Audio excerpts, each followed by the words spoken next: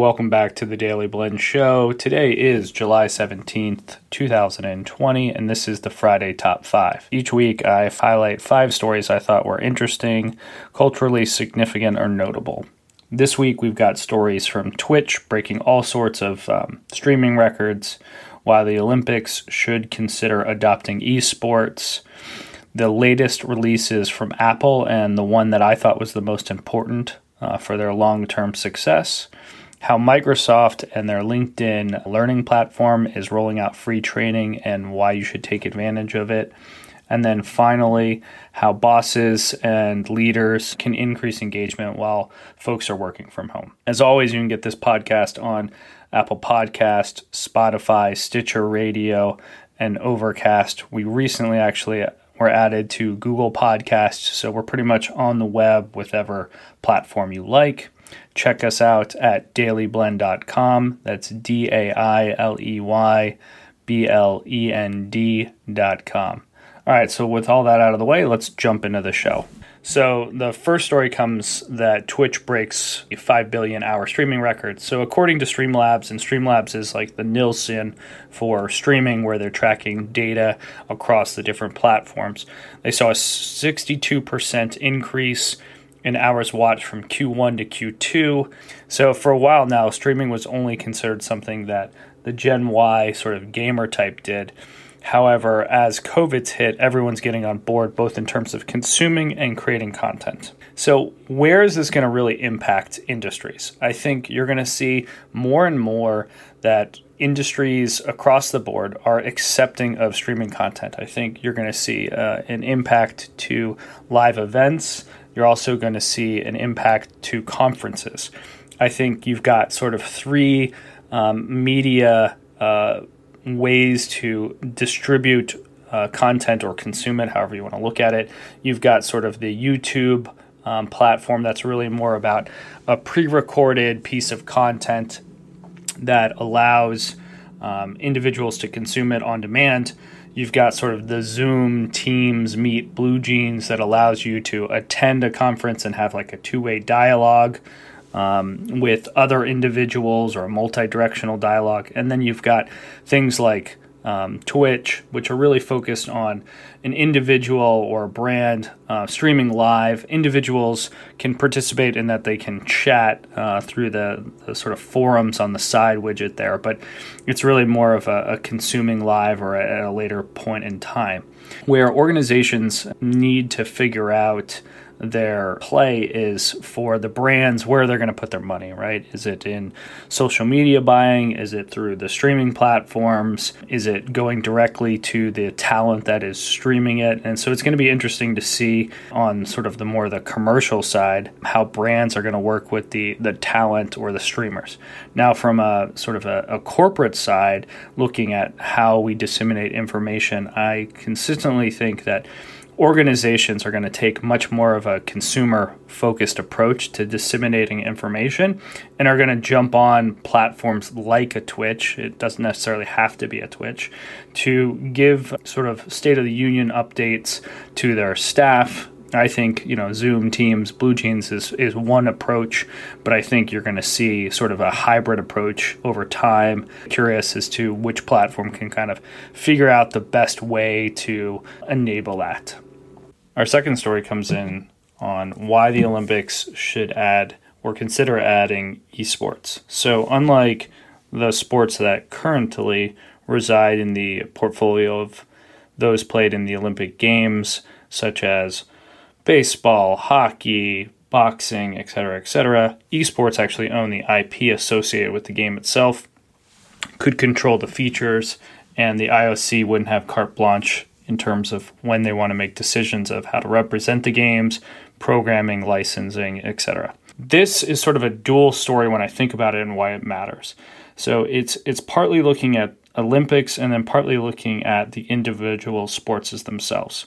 So the data for this is really coming out of the Sports Journal team, and it was looking at by major sports such as golf, NASCAR, MLB, boxing, NFL. If you look at the average age of viewership, every sport has increased in age.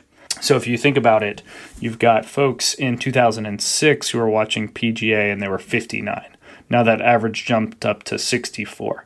Same thing with baseball going from 52 to 57, NFL 46 to 50. So what does this really mean? The Olympics viewership is down, and so are the individual sports.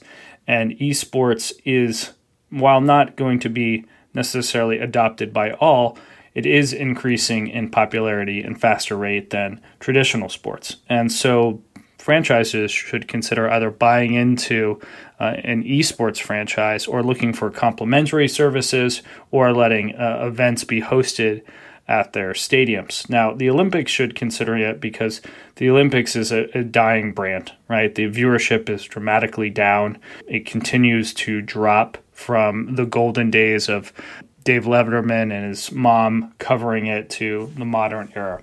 It will be interesting over time as more dollars go into esports franchises, and if the Olympics starts to consider this as a viable means to get eyes on the broader portfolio of sports and how individual sports brands decide to invest or not invest in these franchises. The third story comes in from Apple and their annual WWDC update, which is Worldwide Developer Conference for those who had never heard of it.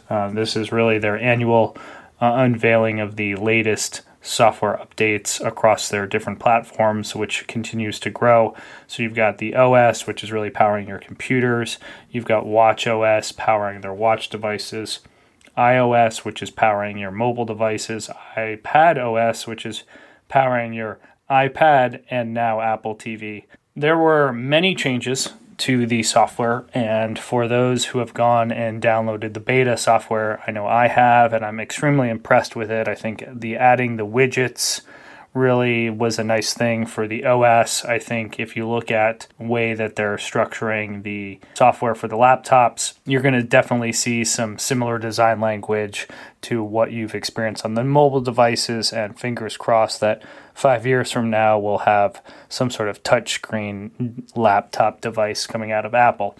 But really, I want to move away from the software and talk about what matters, or what I thought was the most important thing that came out of WWDC, which was not software. So Apple finally announced that they're bringing out their own silicon. And really, why does this matter? I think if you think about understanding the value prop of Apple, it's really that it's the perfect harmony of software and hardware. And the one piece that they were missing was their abilities to put their own chips in their laptops. Now, they've been doing this with cell phones for a number of years, but the fact that they're able to create their own chips for their laptops allows them to really focus the development of those chips to align to their strategic visions of their hardware and their software. One would imagine that the reason they're doing this is likely because they're going to move more into augmented reality or virtual reality, and this could be in the forms of Apple Glass that's long been rumored, or the abilities to use your phones in sort of an augmented reality standpoint. So imagine you held out your phone in front of you and you were in New York City and you were looking for, let's say, 7-Elevens or a Starbucks. It could actually show you sort of a translucent through your phone of where to walk and where certain stores or items were. Also, the added thing is that Apple will control their supply chain, so be able to create end-to-end devices without having to be reliant on third-party vendors such as Intel. All right, the fourth story comes in from Microsoft and LinkedIn rolling out more free training. So a few years back, Microsoft purchased LinkedIn, and most people think of LinkedIn as the ability to connect with professionals and track career paths. Well, LinkedIn has another side of their business called LinkedIn Learning. And if you've never been to it, it's a great platform that corporations are starting to adopt in replacement of building their own content. And so Microsoft and LinkedIn decided to roll out some free training during this COVID time. And if you go to dailyblend.com/Friday Top 5, you'll be able to find some of these free training links. And these are things like becoming a software developer, becoming a sales representative, becoming an IT administrator. So obviously there's a little more lean in on technology projects, but I think it's just great to see organizations give out some of this free training and that individuals kind of can skill up or make pivots to their careers through taking these trainings. I highly recommend checking them out, and I think you'll enjoy the LinkedIn Learning platform and find other trainings that maybe are useful to you. All right, so the fifth story comes in from Scott Edinger. I think I'm saying his name correctly. Showcasing research and data as to why leaders need to understand that there is a tremendous opportunity to increase employee engagement and commitment right now. During this Forbes article, he highlights some of the tactics that we all take to better be communicators and increase in engagement and foster a sense of community. So why does this matter? Well, we are in interesting times. I think everyone understands that and agrees to that. And COVID has been a massive accelerant for organizations and individuals to become more technologically enabled and equipped in this elastic working environment. Tools like Teams, Slack, Google Meet are great for engagement and get us all out of email and phone calls, but there are still generational gaps and lifelong operational procedures that people have hiccups when using these tools, and not everyone's on the same page and not everyone has the same level of comfort. Now, in the next years, I think organizations need to take a look at these tools and tactics being used and provide a set of guiding principles to help standardize these and standardize the communication methods and tools and techniques to make sure everyone's on the same page and you're maximizing engagement across the organization. I also think individuals need to put sort of a hard line in the sand of here's my working hours, here's when I want to be communicated towards, here's when I want to engage. And I think back to the guiding principles, these are things that are going to come.